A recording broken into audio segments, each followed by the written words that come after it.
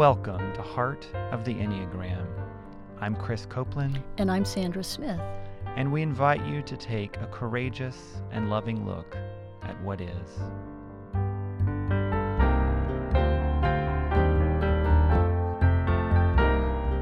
In solidarity, it's more than just wishing well for the other. It's more about, I really perceive my own well-being intimately and ultimately tied to the well-being of others. Hi, Chris. It's good to be with you once again.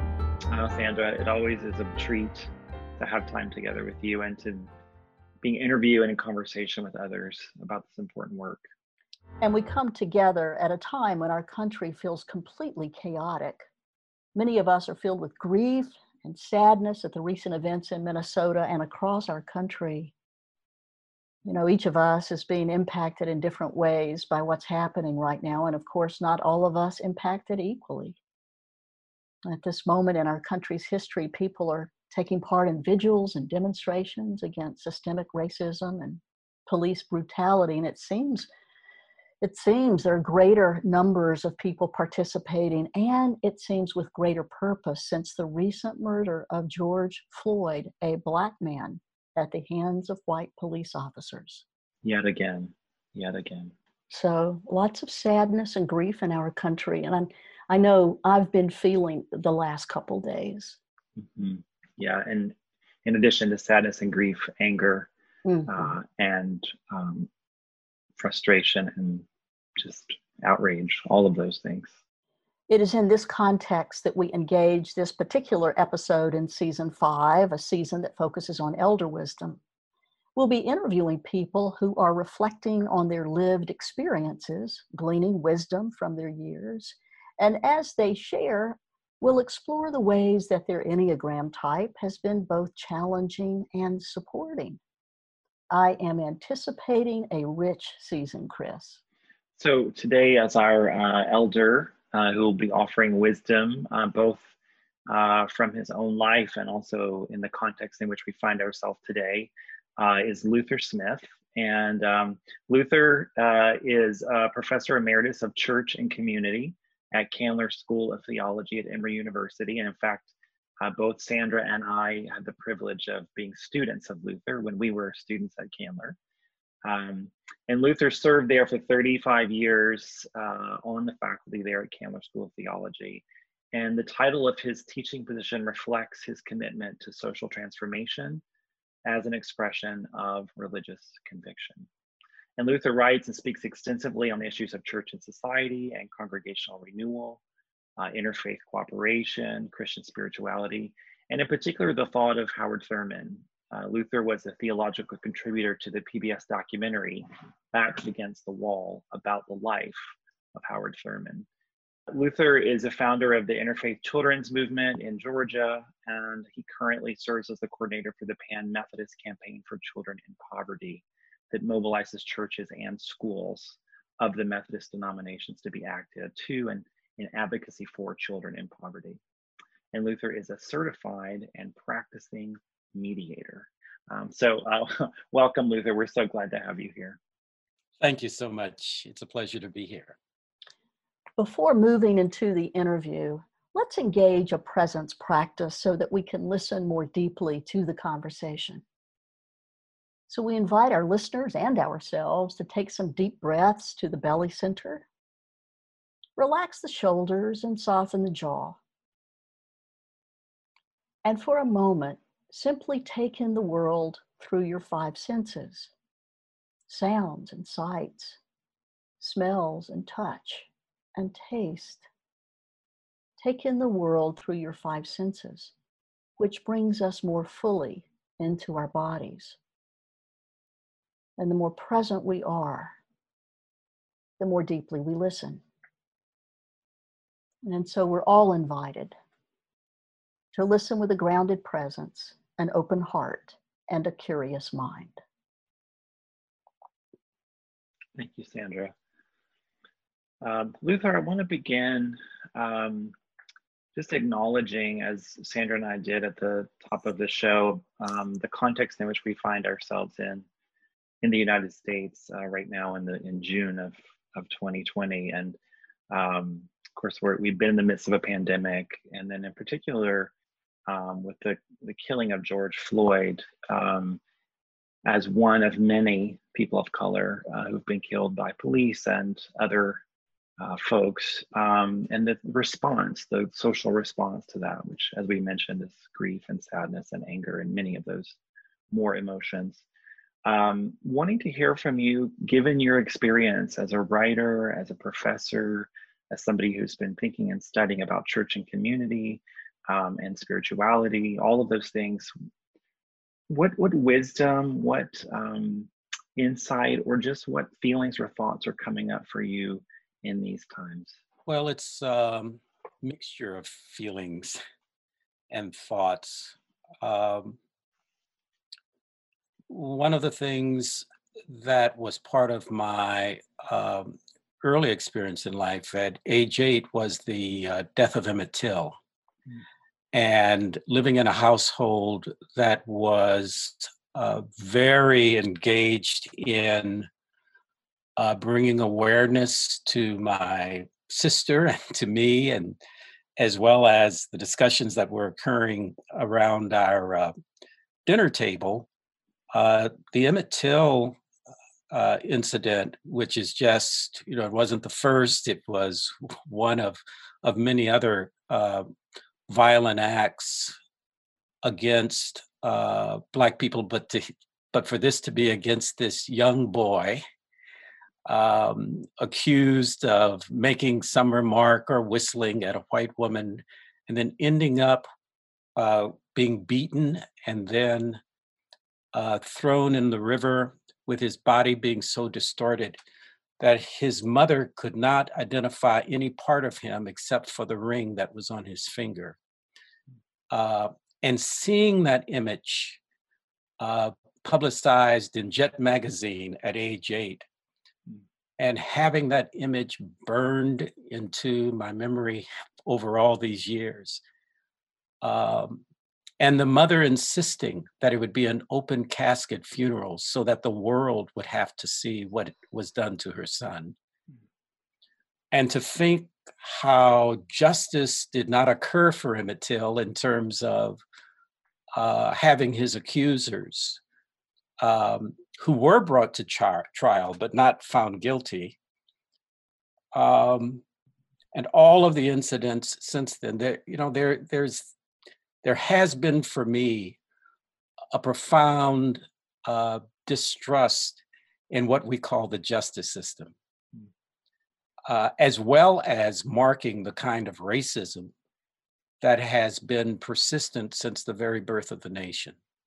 So the feelings of this particular time go back over the span of my life, and the lynchings, the civil rights struggles, the actions by not only police, but by juries and judges in ways that can be very discouraging. And yet, the struggle goes on. That's how justice comes to be. As Martin Luther King was quoting Theodore Parker, the moral arc of the universe is long, and it bends toward justice. And that conviction for me has been important in staying in the struggle, to not be overwhelmed by all of the kinds of resistance to really having justice in this country around racial matters,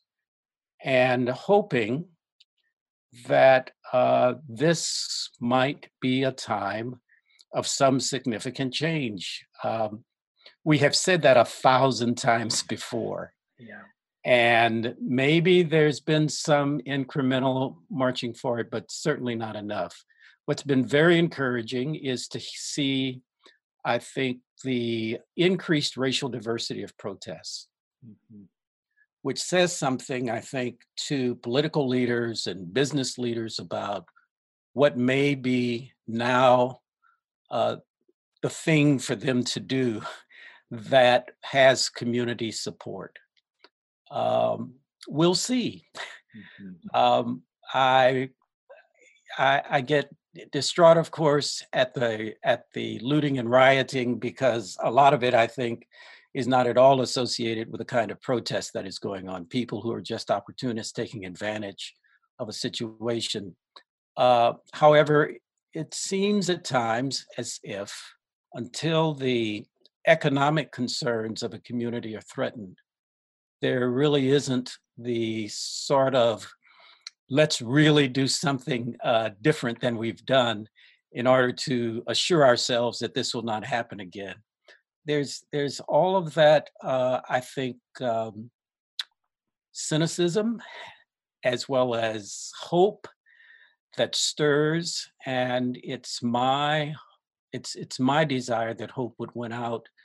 Um, Certainly in the land, my emotional landscape insists on staying hopeful, insists on staying involved in issues of struggle for justice, and in believing that to do otherwise is our death.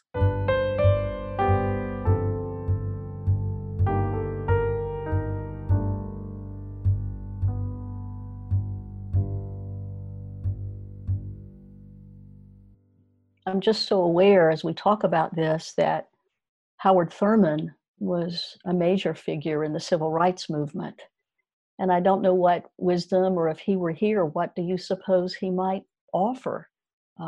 Anything from his own teachings that might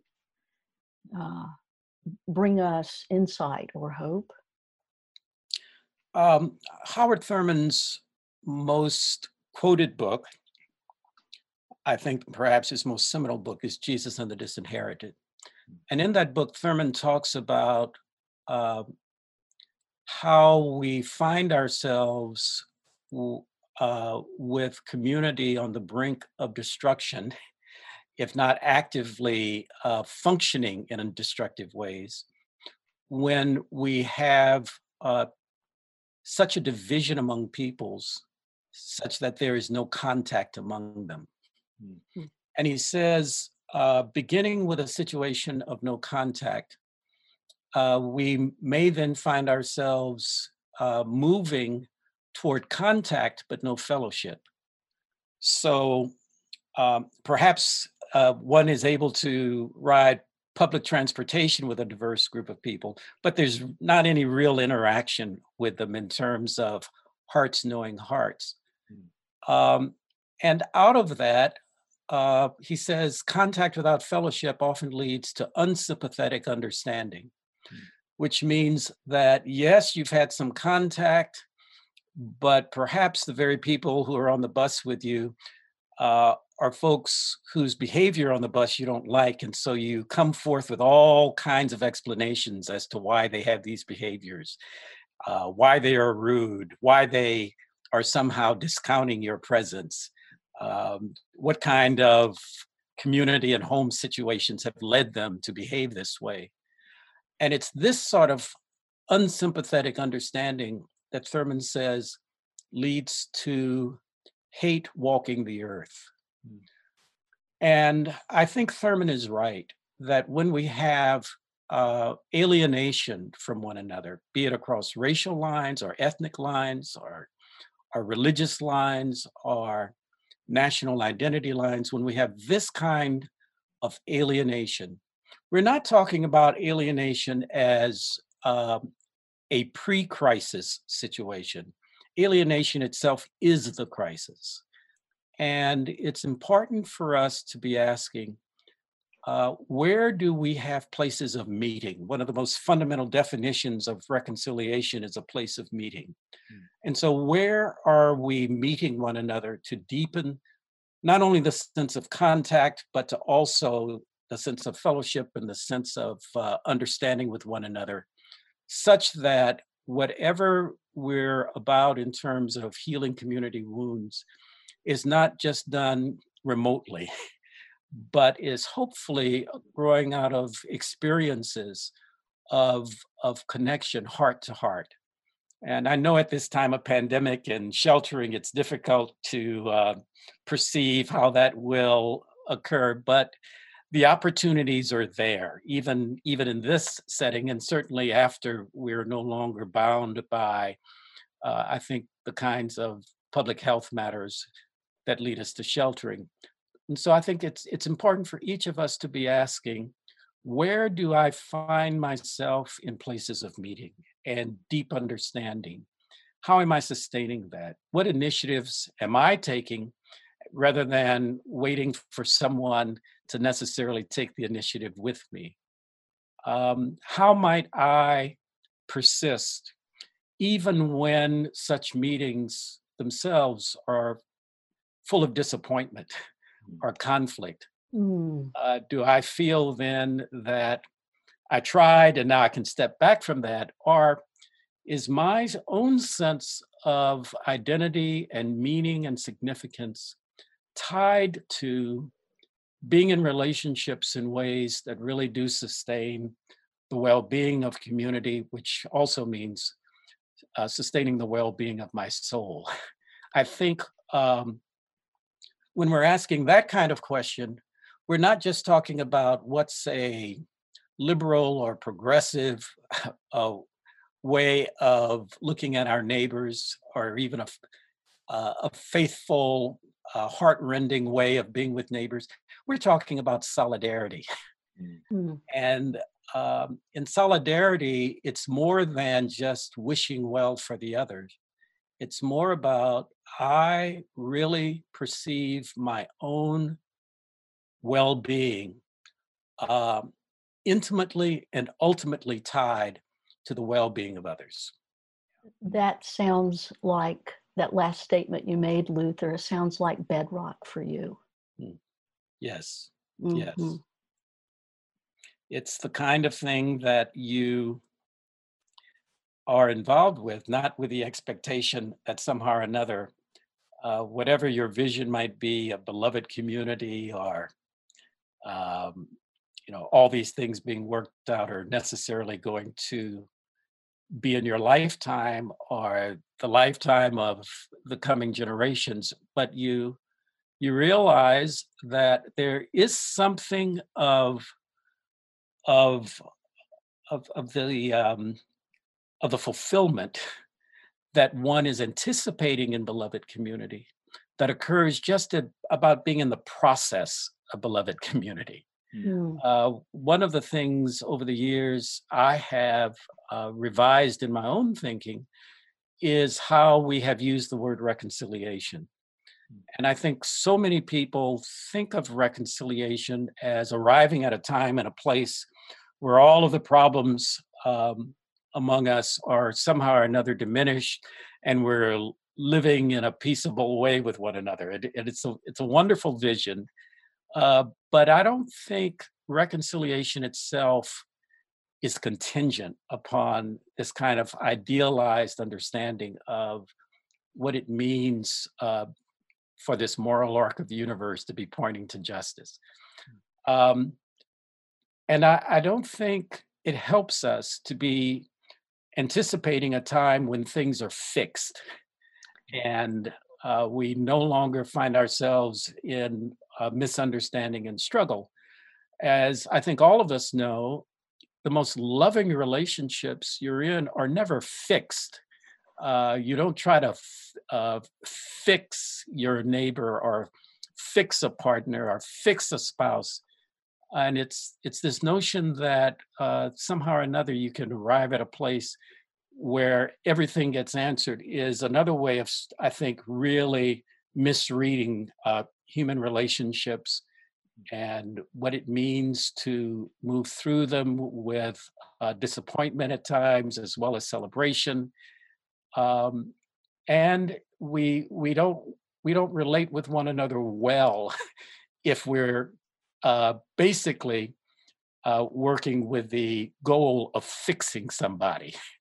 Or I think another way of looking at it is how one might feel if we perceive someone else as working at fixing us and not allowing the fullness of who we are to be part of what the relationship would be. So I think rather than reconciliation, which too often I think gets interpreted as somehow or another the diminishment or the end of the struggles between us or conflict, I think we are more helped by the idea of being involved in a reconciling process. And this is something I can begin to do this day and the next day and the next day. And hopefully, my heart is open enough to it to experience fulfillment in being involved in the process. And yes, there will be disappointment along the way, but that's part of what the process entails. There are no guarantees except the guarantee that you're in the process of reconciliation, which is, I think, the most important commitment we can make, rather than saying that somehow or another this commitment must have these kinds of outcomes for me personally if I'm going to give my life to this kind of commitment. And it's this reconciling process that I think is the call upon each and every one of us, for each and every one of us, and for our collective experience of community together. Oh, that's so beautiful, Luther. I have witnessed you, I guess, tracked you off and on for the past 30 years. Mm. And I would say that you have such a steadfastness to this, an abiding presence and commitment to that kind of relationality that is inclusive of all of who we are.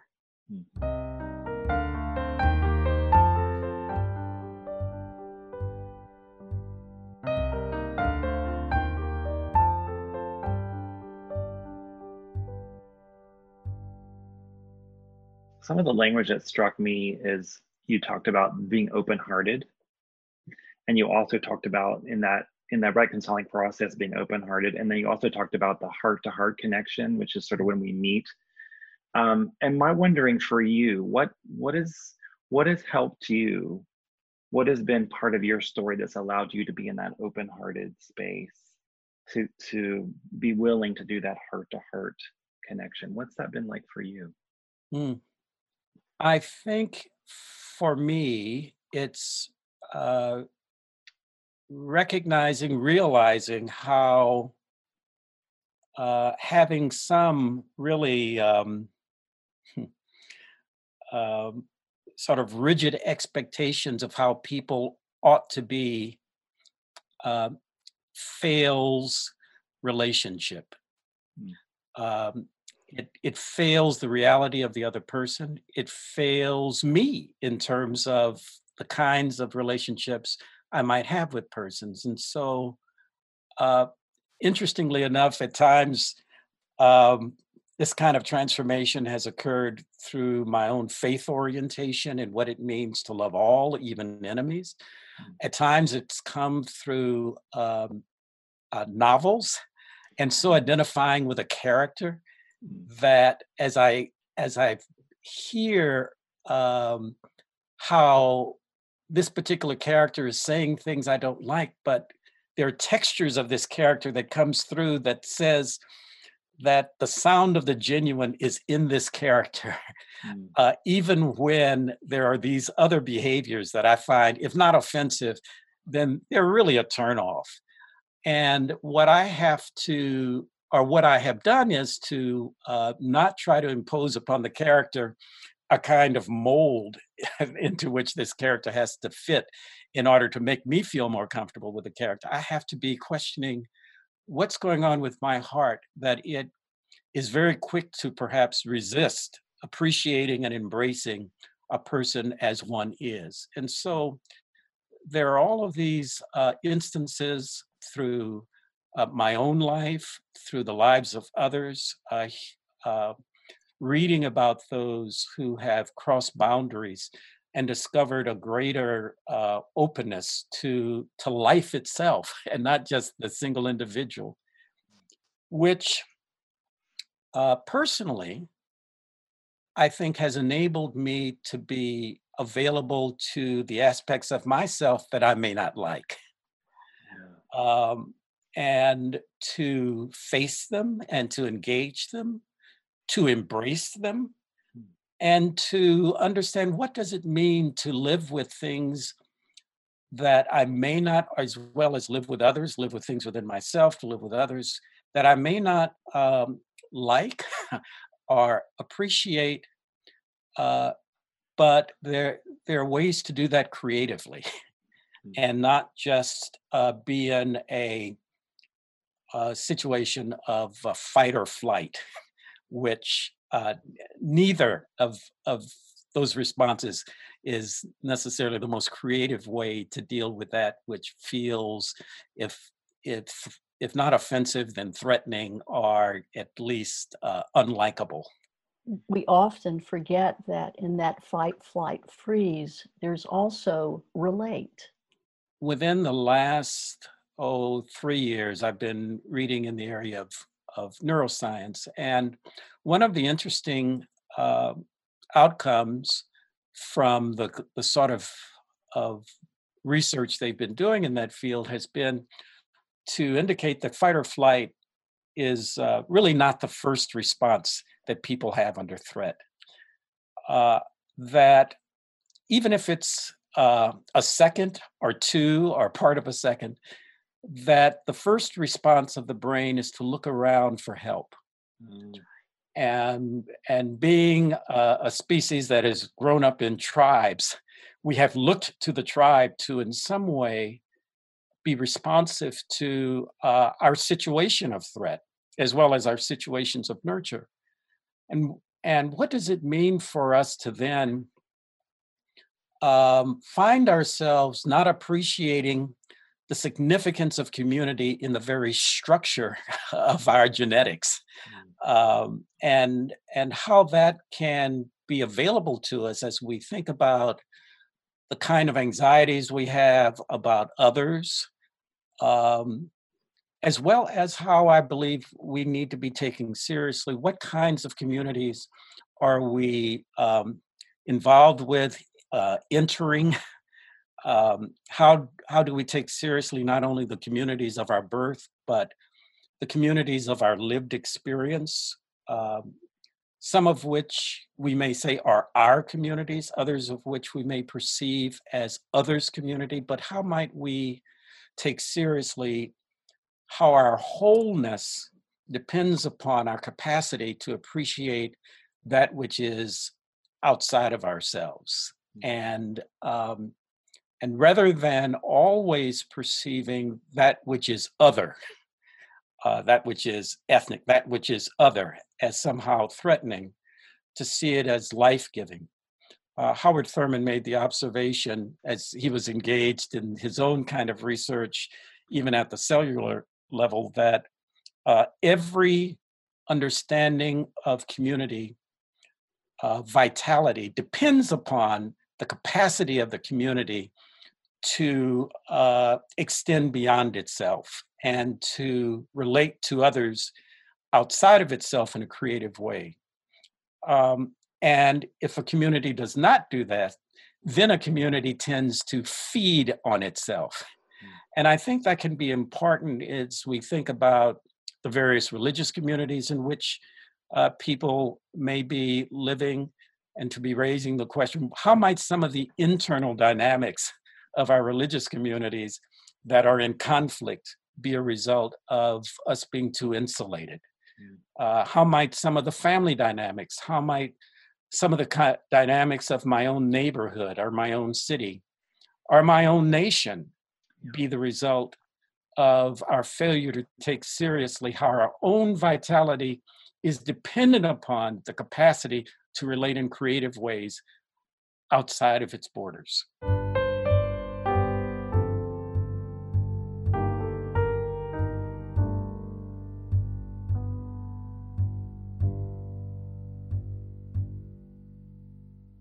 As a student of yours, I remember especially, several things that you've said, but I quote you often in my Enneagram workshops.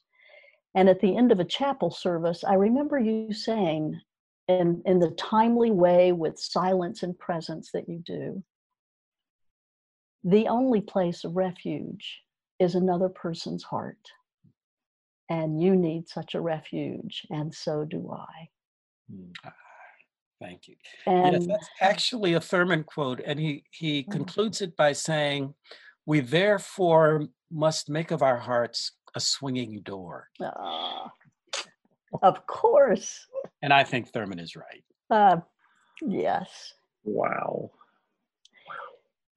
You know, and as you've been speaking, the other piece, the quote that I remember you speaking is, we cannot close the book on ourselves or each other. Human beings are full of mystery. We cannot close the book on ourselves or each other. And Luther, I often use that as I begin teaching the Enneagram. We are not a type. We are a human being full of mystery with, as neuroscience says, with neural preferences. Yeah. Yes. And that's been my study of the Enneagram, just understanding my own neural preferences. What moves me in stronger ways than others, and do I want to choose to continue that? Yes. Mm-hmm. Yes.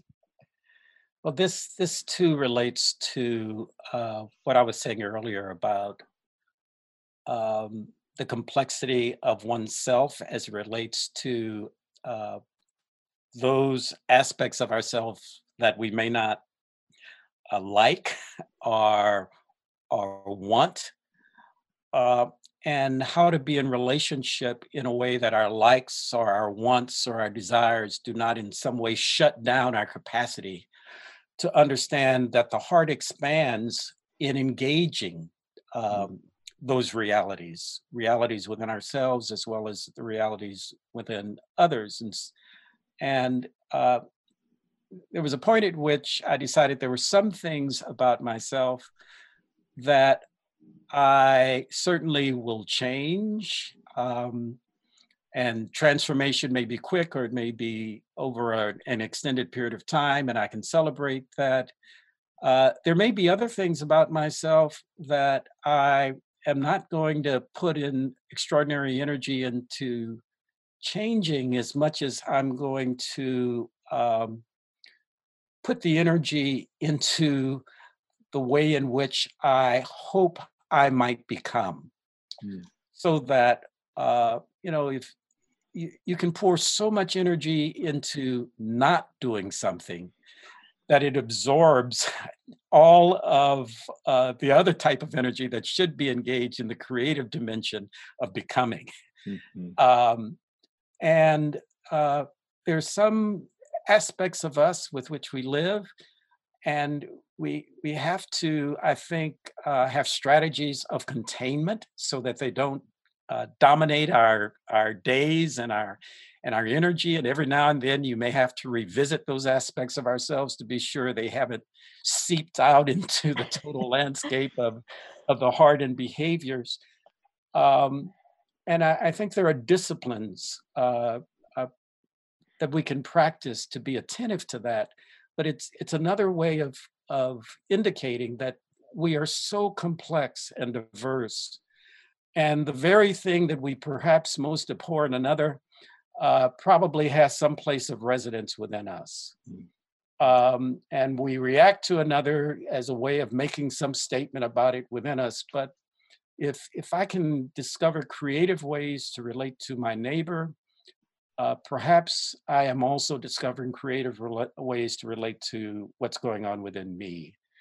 And also identify those things that enable me to be in touch with myself, to embrace not only who I am, yes, and the fullness of me, and not just the image of me I want to project, but the fullness of me, to embrace that, as well as to embrace the possibilities of who I might become by attending to it as best I can.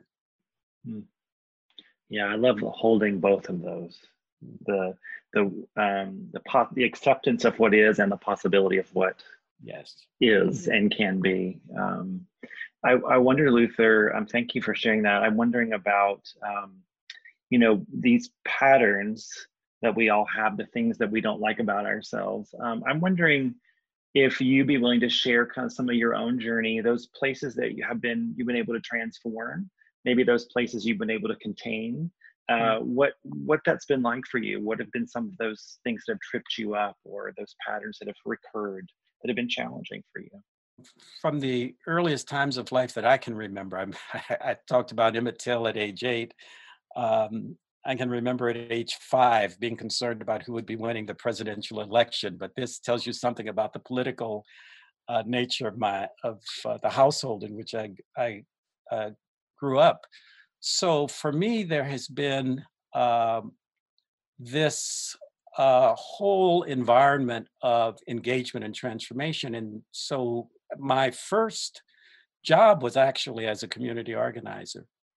And it entailed street demonstrations. It entailed taking over the welfare office and advocating for welfare recipients in the office. It entailed going to the local governor's office and making demands, and also being involved in all sorts of relationships that sought to get the transformation in this system that was supposed to be attending to the needs of families, but was failing in some serious ways.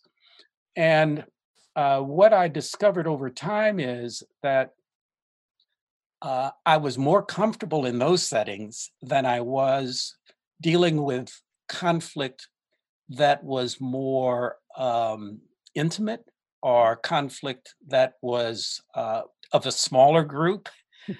And I had to be raising with myself, what's going on about my either anxiety or resistance to not only being involved in the conflict, but the anxiety will sometimes get to you before even the experience of being in conflict itself, and it shapes your behavior.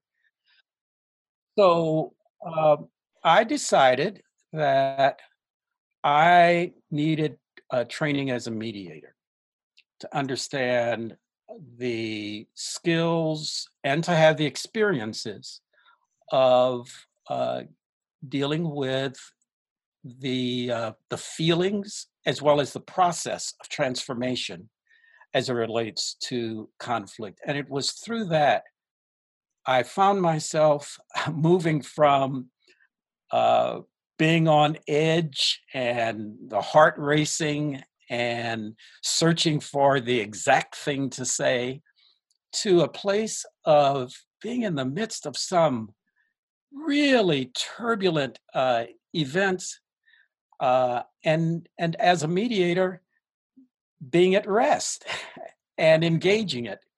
And I think one of the ways in which I would describe this outcome is that I found myself available to the conflict that was occurring, rather than finding myself on the edge of the conflict or removed from the conflict out of my own anxiety, discomfort, and perhaps inability.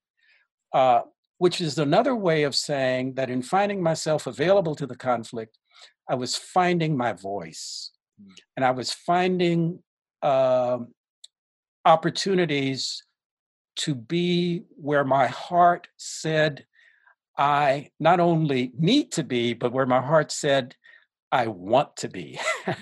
And that has been critical to me, I think, in terms of this journey of life that I've been in, and for me to even experience all sorts of miracles that occur out of conflict, that are moments of celebration, There's deeper understanding. We're able to move forward in more creative ways. And these are moments that occur in all sorts of settings. They can be, I've done mediation with people involved in the court system. I did mediations with the Postal Service. I've done other kinds of government mediations, but it's also been helpful in working with multi-faith groups and mediating conflicts there, serving on nonprofit boards, serving on a faculty.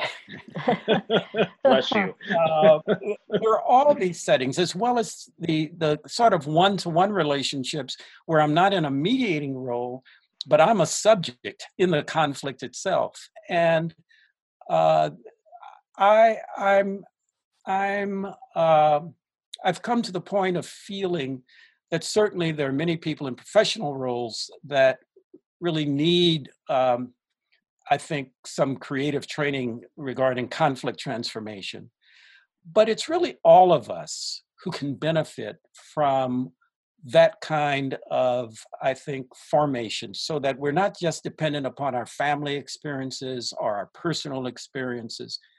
And we make ourselves available when we're not sitting in, let's say, the chair of a meeting, but we're at the table. And there are all sorts of ways that we can have a voice in bringing forth not only our own voice, but the voices of others that I think enable us to really be more of a beloved community, even in small settings.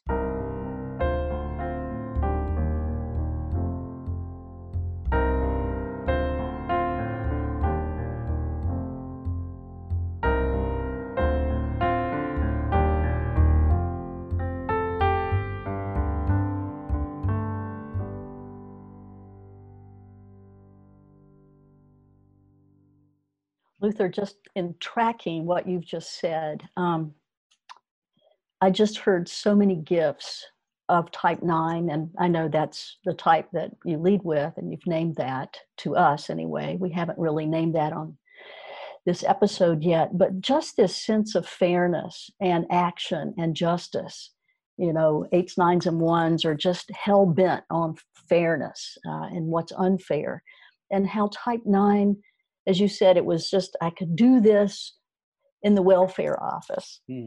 But when it came to a smaller group or one-on-one, you knew there was some work to be done there. And what you named in this pre-conflict anxiety was exactly why 9 is called the mediator. It's a pre-conflict mediating, trying to avoid it. And that was a beautiful articulation of that. And what a wonderful gift to yourself to stay the course and hone skills and grow yourself in that way. It was just so beautiful to listen to. Yeah, absolutely. And I want to add too a word, Luther, when you talked about as you learn to engage that more intimate conflict, or that more, then the words I heard you say was, I found my voice. And then I could ask what I wanted or get what I wanted instead of what I needed. And that's also a core aspect of the 9 is understanding and claiming one's voice. And what is it that I want? Because 9 so often feel like, does my voice matter? Is what's important to me, is that important really in the world? And really being able to claim that voice and knowing what matters to you and what you want. How beautiful. We have 1,000 reasons to conclude that silence is not going to hurt us now. And underneath that can be just this this other awareness at the very depths of our depths, conveying to us, your silence has betrayed you.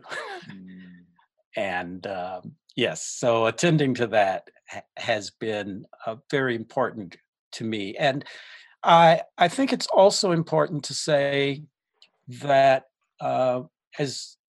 as successful as one might be with that, it's the sort of realization, and it's the sort of engagement for which you have to be constantly attentive, um, because you can easily discover how your willingness to be engaged is situational. And uh, how might you find yourself being who you desire to be and who you think yourself to be in some situations, but not in others? And it's this vigilance that I think is the kind of practice that we're all called to have. That the vigilance is not an indication of, oh, we haven't perfected it, or somehow or another uh, at the place that we've arrived is deficient. No, it's just the way things are. We're always, I think, people in the process of discovering that as much as we've grown, um, our growth is in our makeup. And I think recognizing um, how important it is to be stewards of our growth enables us to have some humility about our achievements, as well as hopefully some humility when we find ourselves in very strange situations that seem to upend the kinds of things that we felt were behind us. I have a sense of you, Luther, as having that vigilance for yourself. When you said, I now can be available to the conflict that is, it would mean that you're available to you. Yes. And there is that self-remembering. And in that moment, which is the virtue of type 9, and from that, the connection with the other is made with depth and intimacy. But that vigilance and availability toward myself, what I'm just hearing you say, allows me to connect with the other in some open-hearted and intimate ways. Yes. To be present. So Luther, if you had time to spend with your 25-year-old self or your young adult self, what wisdom might you offer to that one? I would say to my 25-year-old self, trust the decisions you're making to prepare yourself for the next step that in some way is a creative response to your heart. Do not feel as if you have to have a goal some 5 or 10 or 15 or 20 years out that will somehow or another determine not only your career, but your associations, as well as perhaps some things that you're not really interested in, but somehow or another must be done in order to reach the expectations of who you will be in 5 or 10 or 15 years. But take seriously what you now feel, Luther, what you now think, Luther, about the very next steps that are a response to the reality of your heart. And I would say that because in many ways, I feel this is the way in which I've lived my life. And I have felt very appreciative of the outcomes from that. And so to the 25-year-old, I would just want to give the assurance that there is joy in that kind of decision. Others may think That's being very idealistic. It may even seem to not be taken seriously. Thinking long-term about your future, or even the question of how is the larger community perhaps going to be placing expectations on you that you do not have for yourself now. Trust your heart and give your preparation to that. And for me, it has been a journey of trusting that this is who God has called me to be, not in terms of some fabricated image in the future, but in terms of someone who is truly available to life and possibility and insight, step by step. Not in terms of, as far as I can see, but hopefully in terms of what I'm able to now feel and sense to be right. So that's what I would want my 25-year-old self to hear. I thank you. I got teary hearing you, and I realized that when I sat in your classroom in 1994, I was 25 years old, and I heard from you as a professor what you just said, and I was able to receive that trusting of my heart. Thank you. So powerful, Chris. Thank you for sharing that. Yeah. Luther, it's been such a rich time with you. To be with you has been a rich time for me. Thank you. Thank you. Yeah. Thank you, Luther. Thank you so much. I've been anticipating this time with you, not knowing, of course, where we would be going together necessarily, but again, the step by step, trusting that just being with you is sufficient in itself. Thank you. Well, with tears in our eyes and heartfelt gratitude, I'm Sandra. And I'm Chris. And we invite you to continue to look courageously and lovingly and with open hearts at what is. We want to thank all who've made this podcast a reality, including Wake Forest University Program for Leadership and Character for their financial and institutional support, Sally Ann Morris, who created our theme music, and Logan Greenhall, who's been a great website guru for us. Also, thanks to Eric Merle for his quality editing expertise. Special thanks to the Narrative Enneagram and our mentors, Helen Palmer and Dr. David Daniels, its founders.